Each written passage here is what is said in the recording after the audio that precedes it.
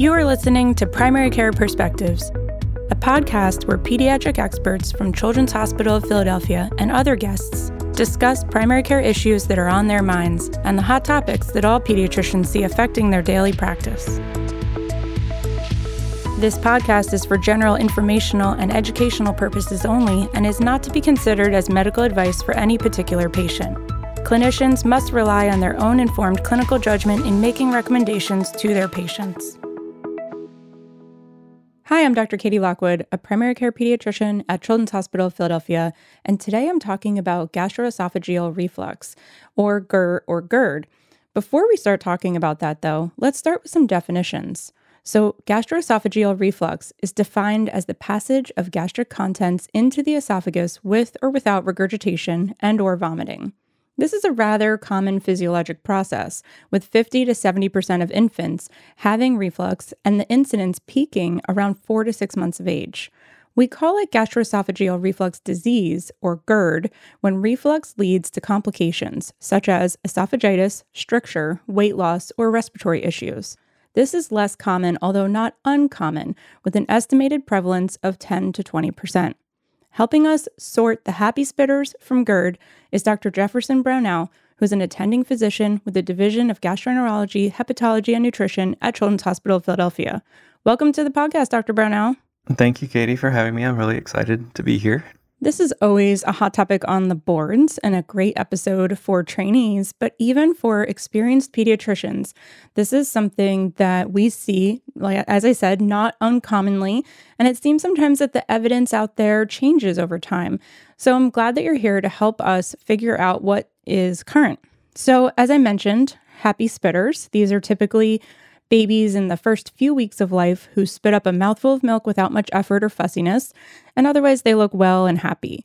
I distinguish these from the babies who seem uncomfortable or fussy, have feeding issues, and have poor weight gain, who are more consistent with GERD. Let's acknowledge, though, that there are other reasons why babies spit up. So what are some of the other red flags that should prompt referral to the ED or GI? Yeah, so absolutely the right way to think about them, of course. You know, the happy spitters that we tell everyone is really a laundry problem, not a actual medical problem.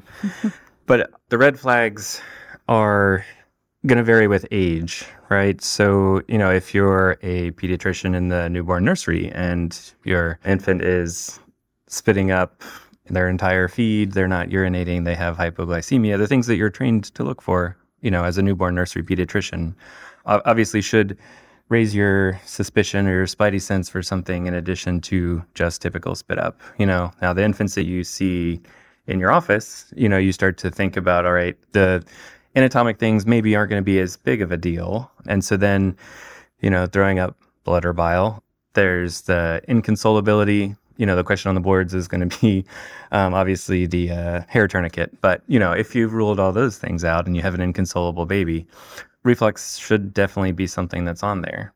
There are airway issues. So infants who reflux and then cough once or twice, maybe not necessarily a huge deal. You know, we like to say they're protecting their airway, but if that happens every time they spit up, or, you know, they seem to have other signs of respiratory distress, cyanosis, that sorts of things, that'd be concerning. And then really, you know, a child in any age, weight loss or not gaining weight and associated with clear symptoms of reflux is a red flag. And then, you know, that whole category that I think we end up seeing in GI clinic a lot are the children who are gaining weight well, but their feeding time is starting to become stressful. This is one of those things that I always kind of go back to, is just how culturally important feeding is. And it means a lot for a parent to be able to feed their child. And, you know, when that whole setup starts to be disturbed, that can be really problematic. Like we all know the patient who, you know, they're feeding like every hour on the hour because it's the only way the parent can get them to feed. You know, like at a certain point, that actually becomes a really destructive relationship. And so even though there aren't necessarily the symptom signs, you know, anything that's causing a disruption to that successful feeding is going to kind of put someone off on a course they don't want to be on. And so, you know, of course, that's kind of the practical side of things. For the boards, you know, you have those red flag symptoms that we talked about already, like the blood, the bile, inconsolability, that sort of thing. And just sorry to hark back to what you said earlier, things have changed even in my decade of practice. And so, it's funny, this is a huge topic of emphasis recently, but of course, as you mentioned, an area that's constantly evolving. And, that kind of comes up to the art of pediatrics. There are definitely times where the art of practice may differ from what our professional guidelines are. And so, of course, our guidelines, our board questions, those are supposed to be kind of the basic framework for thinking about these. But, then you have all that overlay on top of it that makes you a good pediatrician. So we're definitely aware that there are all of these other more serious conditions sometimes, like biliary atresia, metabolic conditions, structural malformations like fistulas, genetic conditions, many reasons why infants may spit up. We're going to be clear, though, that we are not talking about those conditions on this podcast, just run-of-the-mill GERD. And we are aware of those red flags that you just mentioned, but we're going to be focusing on otherwise healthy infants with GERD. So NASPGHAN recommends modifying the feeding regimen for infants with GERD. And there are a few elements to this recommendation that I want to talk about with you because, as you mentioned, and I mentioned before, the science here keeps evolving and the pendulum seems to swing in both directions. So help me sort out where we are now with feeding modifications. So the first question for you is, we often recommend modifying the feeding volumes and frequency. So is it better to do smaller, more frequent feedings or larger, infrequent feedings for reflux? And if so, how small, how frequent, kind of what are we recommending here? That is the million-dollar question. And of course, as you know, one size doesn't fit all. So in infants, their stomach doesn't accommodate the way that ours does. And so, the thing that lets you eat a bagel at lunchtime or something, and then on Thanksgiving, lets you go back for thirds without vomiting, that's accommodation. So your stomach's stretching to accommodate the load it's taking. Infant stomachs don't accommodate as well. And so as we're all experienced with, they essentially just overflow, and that's what causes reflux. And so it will get referrals sometimes where it's been recommended that an infant do smaller, more frequent feedings, and that works. And, that is the idea, right? You're trying to keep them from overflowing. Unfortunately, the exact ounces to feed or how long to breastfeed or how often to do that is going to vary by infant. And I think knowing that principle will prevent that overflow is kind of the main point. I wish I had specific numbers to give you, but each infant is going to tolerate a slightly different amount. This is where, again, the art can be useful because parents have infants that seem to still queue after, you think that they're full. And so it unfortunately is going to be a trial and error sort of thing. But, I kind of referenced earlier the parent who's feeding every hour on the hour.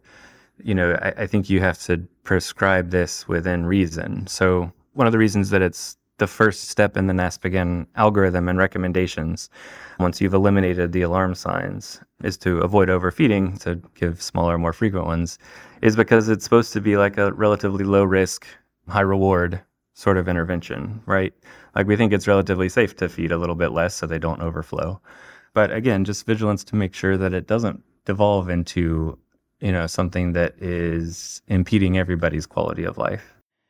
Right. So to your point, smaller and more frequent is probably better, but we don't want to overly schedule parents and make them feel like they're feeding constantly at small volumes. So there's a happy medium, and it needs to be individualized based on the infant and their age and how they're feeding in general. The next controversial topic, though, is thickening feedings, which is related to this. And sometimes we say put rice cereal in the bottle, and other times we say never put any cereal in the bottle. So where do you stand on this? Well, talk about the things that have gone back and forth. Like one of my clear memories from my primary care residency is doing a journal club where we were deciding not to thicken. And here NASPGHAN is suggesting that we thicken. So I favor it, honestly, again, because it's a relatively low cost, low risk, potentially high yield intervention. And this is kind of based on the whole principle that a liquid essentially is just going to slosh up easier. That's the way I explain it to parents, along with everything we tell parents about why infants are more likely to have reflux, right? Like they have a lower tone in their lower esophageal sphincter than adults do. There's a shorter distance between the stomach and the mouth. And, then along with that, their diet for at least the first 6 months is almost entirely all liquid. And so Right. if you can thicken it, then ideally it's not going to slosh up as much or, make it as far up the esophagus to where it could be potentially causing problems. There are actually some studies looking at thickening of feeds, and it clearly does fulfill that purpose. It does decrease the amount of visible regurgitation. Where it gets trickier is that it doesn't have a clear consensus effect on the non-regurgitation symptoms. So your things like your back arching and irritability. And so that's where it kind of falls down a little bit. But I do like the idea of trying interventions that are relatively low risk that have biological plausibility. So, the actual execution of that can be a little tricky. So breast milk has amylases in it that break down starch. So thickening breast milk can be pretty tricky. And of course, there were some commercial thickeners on the market that were unfortunately associated with necrotizing enterocolitis, even in healthy infants. And so there's not really any sort of a solid, reliable, generally assumed to be safe thickeners for breast milk. Now, infants who are on formula, there's a couple of options. So rice starch is what's in thickened formulas. Rice cereal obviously contains the rice starch, and when that hits an acidic environment, it congeals, essentially. So when you mix a little bit of rice cereal into the formula, the goal isn't that you're making it thick before it is going into the infant, it's that it's going to thicken once it gets inside them. And then, of course, there's concerns recently about rice cereal containing arsenic, which is unfortunate.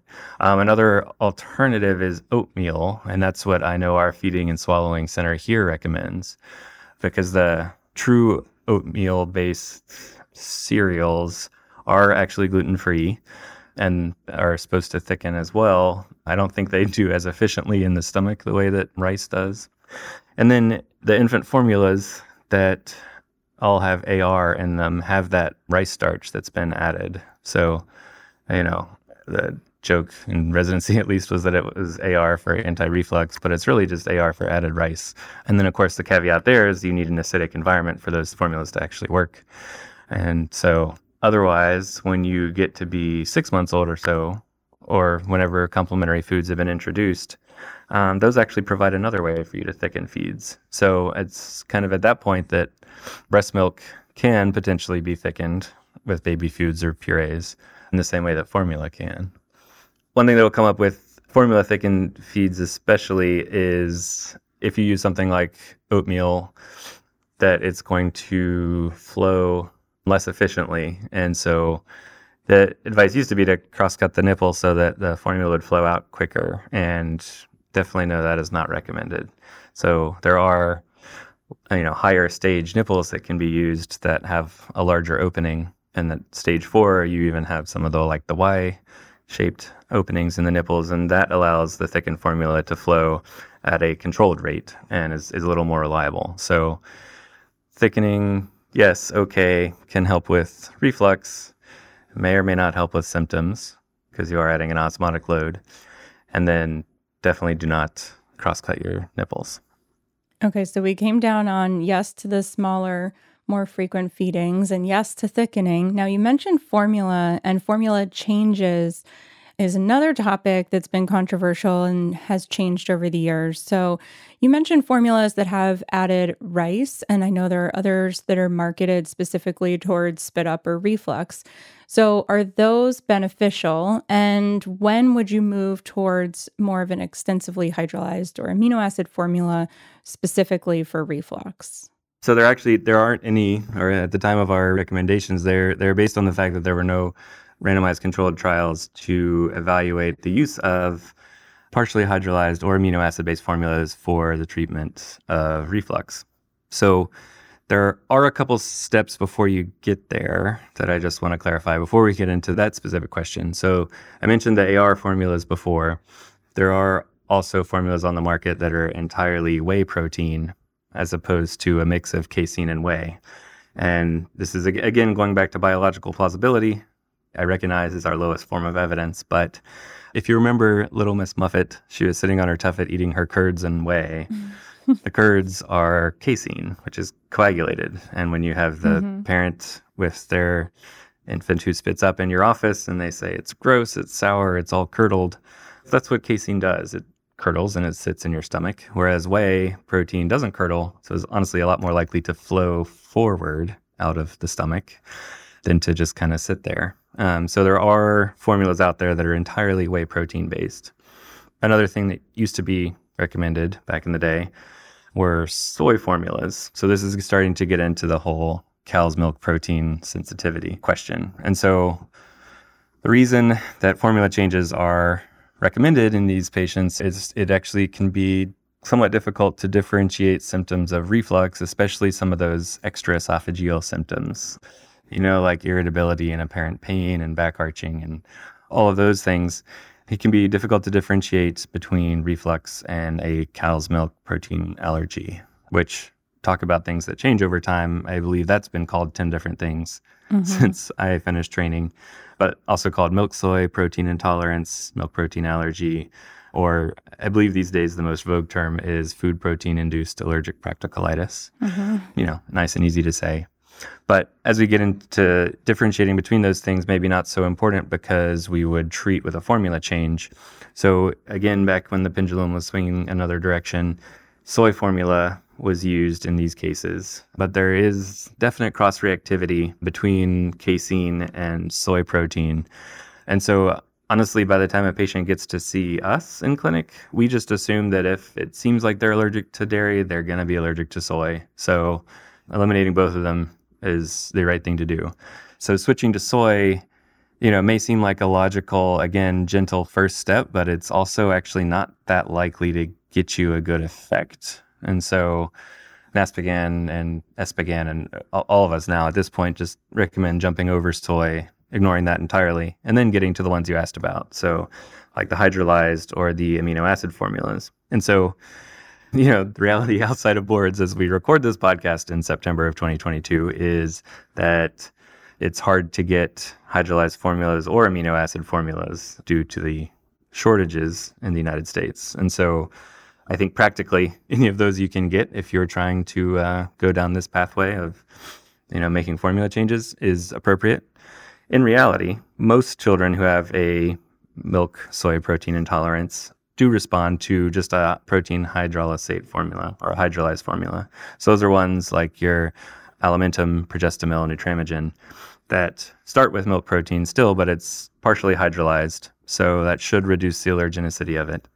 And that is effective for 9 out of 10 infants who have a milk soy protein intolerance. And just in my own personal practice, I feel there's a clear improvement in a lot of those extra esophageal symptoms. Again, a lot of the irritability, fussiness, gassiness, perceived abdominal pain.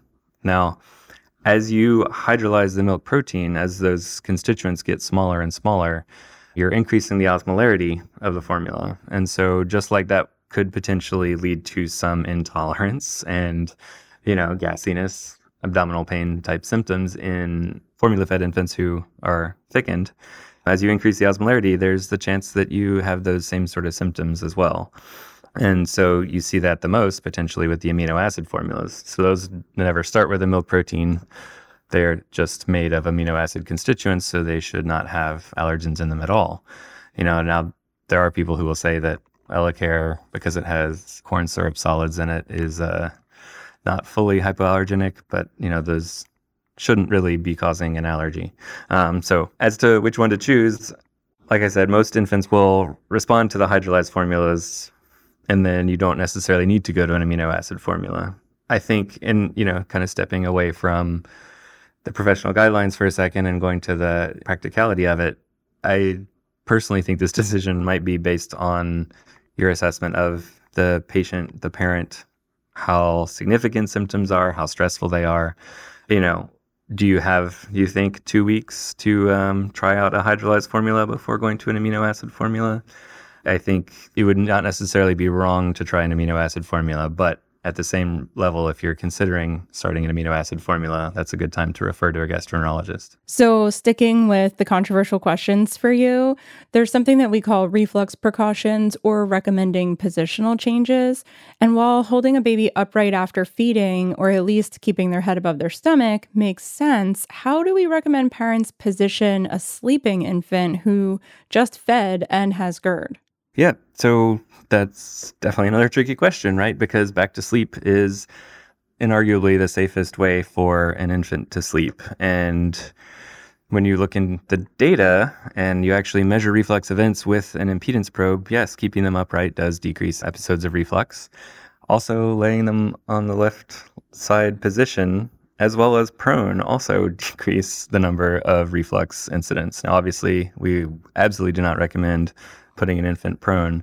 But knowing that that side lying, that left lateral position does objectively decrease episodes of reflux, may be a little helpful, especially for infants who are breastfeeding, right? That's when you get into like a football hold, and that can reduce episodes of reflux. Unfortunately, raising the head of the bed, which is helpful in adults and older children, and NASPGHAN actually does recommend it for older children, is still risky in infants because they can slide down the bed. When they end up at the bottom, they kind of crunch up like they are in a car seat, and that, is going to increase intra-abdominal pressure and cause reflux.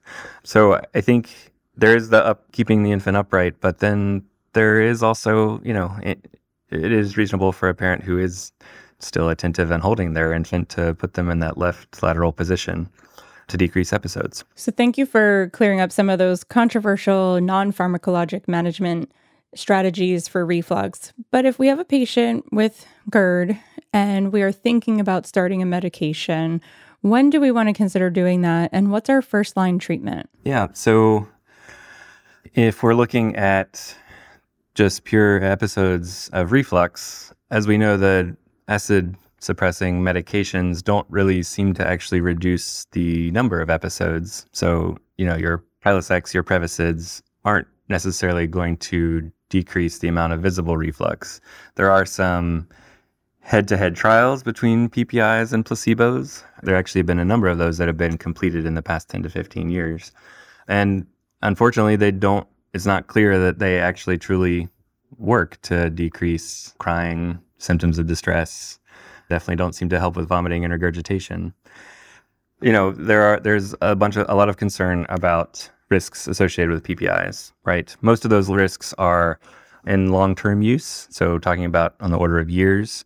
There was for instance, a study that came out of linking PPIs to dementia in older adults, but of course that gets in the media and there's concern about it. So, these medications we do think are safe in the short term. There are increased risks long-term for sure of GI infections and C. diff in hospitalized patients.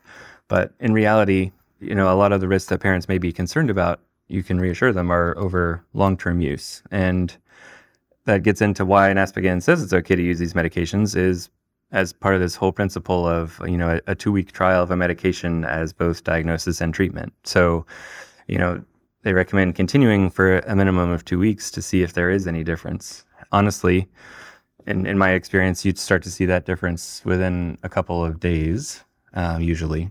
And well, in thinking about being cautious in using medications in infants, let's say we do start them on a PPI as recommended by NASPGHAN and symptoms improve.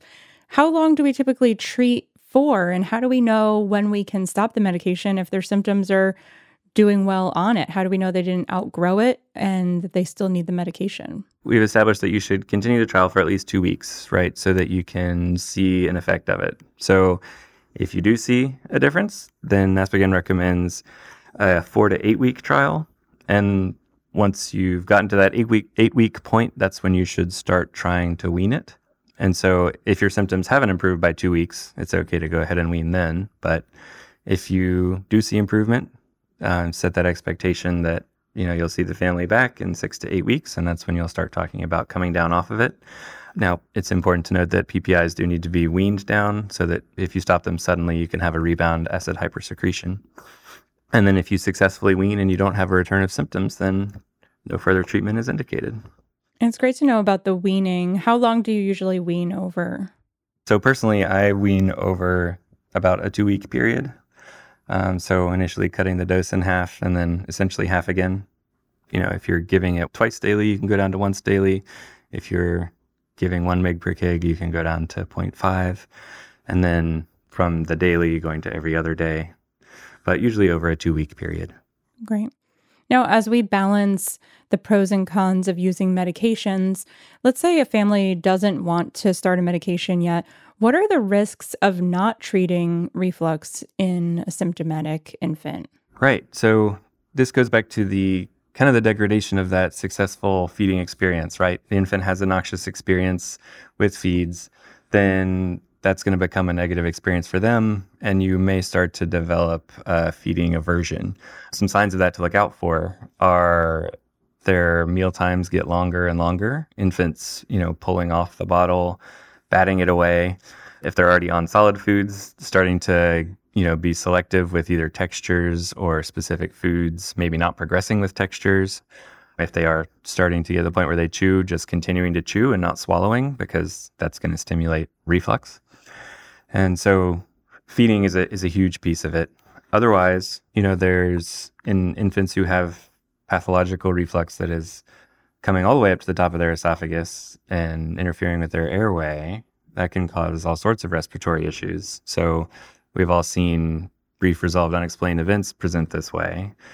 There's definitely an association between infants and toddlers who have significant reflux and respiratory issues like wheezing, bronchiolitis. They actually have done controlled trials of using PPIs in asthma and looking at other prokinetic medications like antibiotics in asthma. Hasn't made a difference yet, but there's definitely a connection there. Otherwise, you can develop, irritation in your esophagus, which is just going to make all of these, like any feeding issues, worse, right? So that's starting to get in the territory of, having a gastroenterologist kind of investigate some of these things for you, or an ENT or a pulmonologist. But while they may not develop Barrett's esophagitis like an adult would who has untreated GERD type symptoms, chronic esophagitis can absolutely lead to feeding intolerance and then limited calorie intake and the subsequent weight loss that goes along with that. Those are great things for us to keep in mind and to counsel families about. And I'll just add that refluxy babies can be really challenging to manage as a parent. And so just checking in with those families about how they're coping and making sure that they are getting enough sleep as parents and feel well supported. And certainly, children who have a temperament mismatch with a parent are higher risk for abuse. And so just keeping that on our radar as well with a population of infants who might be slightly higher risk due to their fussiness and irritability. So I feel pretty comfortable now managing GERD in primary care, thanks to you updating me on the current evidence there. So thank you very much. And we know that you are available to take care of our patients who don't neatly fit in that box of GERD and have some of those red flag features or maybe aren't responding to our first line treatment strategies. So thank you so much to you and everyone else at CHOP GI for helping us when cases get a little bit more complex. Thank you so much for having me, Katie. I really enjoyed it, and I really appreciate the invitation. Thank you for listening to this episode of Primary Care Perspectives. You can download and subscribe to future episodes on iTunes or visit chop.edu/PCP podcast for a listing of all episodes. I look forward to our next chat.